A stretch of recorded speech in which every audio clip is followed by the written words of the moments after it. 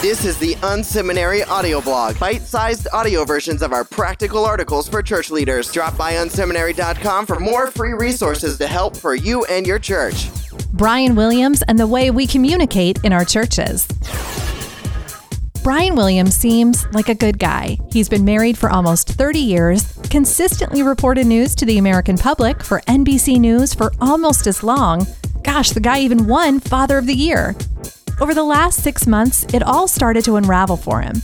He was caught bending the truth in a number of stories to make himself sound even better than he is, and it cost him a lot. The pattern is that, as time passed, he put himself closer to the action than he really was for dramatic effect. Rather than seeing a helicopter being fired on, he told the story of how the helicopter he was in was shot down.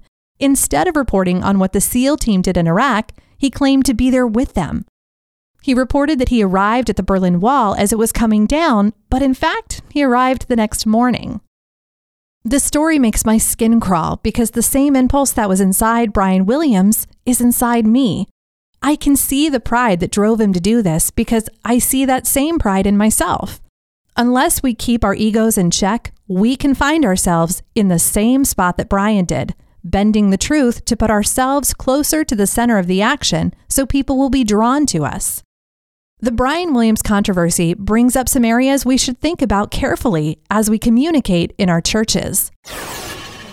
Let the truth get in the way of a good story. Sometimes the truth isn't a good story. It's not as neat and tidy as we're tempted to make it. What actually happened doesn't fit the narrative we're trying to tell, so we're tempted to nip and tuck the story to fit the point we're trying to make. We push the story from being polished to being rewritten.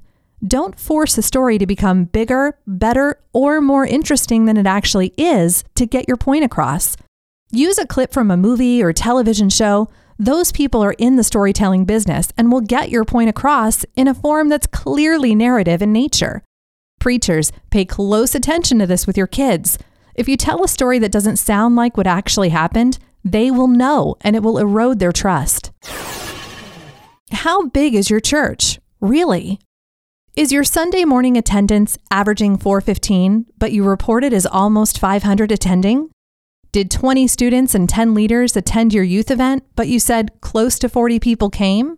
Did 102 people sign up for your conference, but you report well over 100 people are signed up already? It's so easy and tempting to fall into this game. So much about ministry is difficult to track and measure, so we hold on to attendance numbers as a sign of our effectiveness. We want to be bigger than we are because we believe it shows greater effectiveness. I recently learned that one of the largest churches in the country underreports its numbers by a significant margin because their lead pastor doesn't want to get caught up in this game. My respect for that leader and this ministry shot up. I was also humbled because I've played this game in the past. We're not that big of a deal. I think part of where it started to unravel for Brian Williams was when he ventured beyond reporting on the news to becoming a personality. A number of times when he embellished stories, he wasn't on the news program, but on other entertainment-oriented programs, Late Night with David Letterman, Saturday Night Live, etc. Being a news anchor is not nearly as exciting or adventurous as what most of the guests on those programs do. Brian stretched the truth to distance himself from his normal day job and make himself look cooler. We face the same temptation as church leaders. If there was a scale of social importance or coolness factor, church leadership would be low on the list and getting lower all the time. It's a noble calling, but what we do is misunderstood by wide segments of our communities, and we could face a similar temptation to make what we do sound cooler than it actually is. I remember hearing the story of a pastor who introduced himself as a life coach and motivational speaker because pastor didn't sound good enough. I threw up a little when I heard that. We're church leaders, and honestly, it's not that cool. Even the biggest of churches are dwarfed by the communities they serve. Avoid the temptation to jazz up what we do for a living. Style over substance.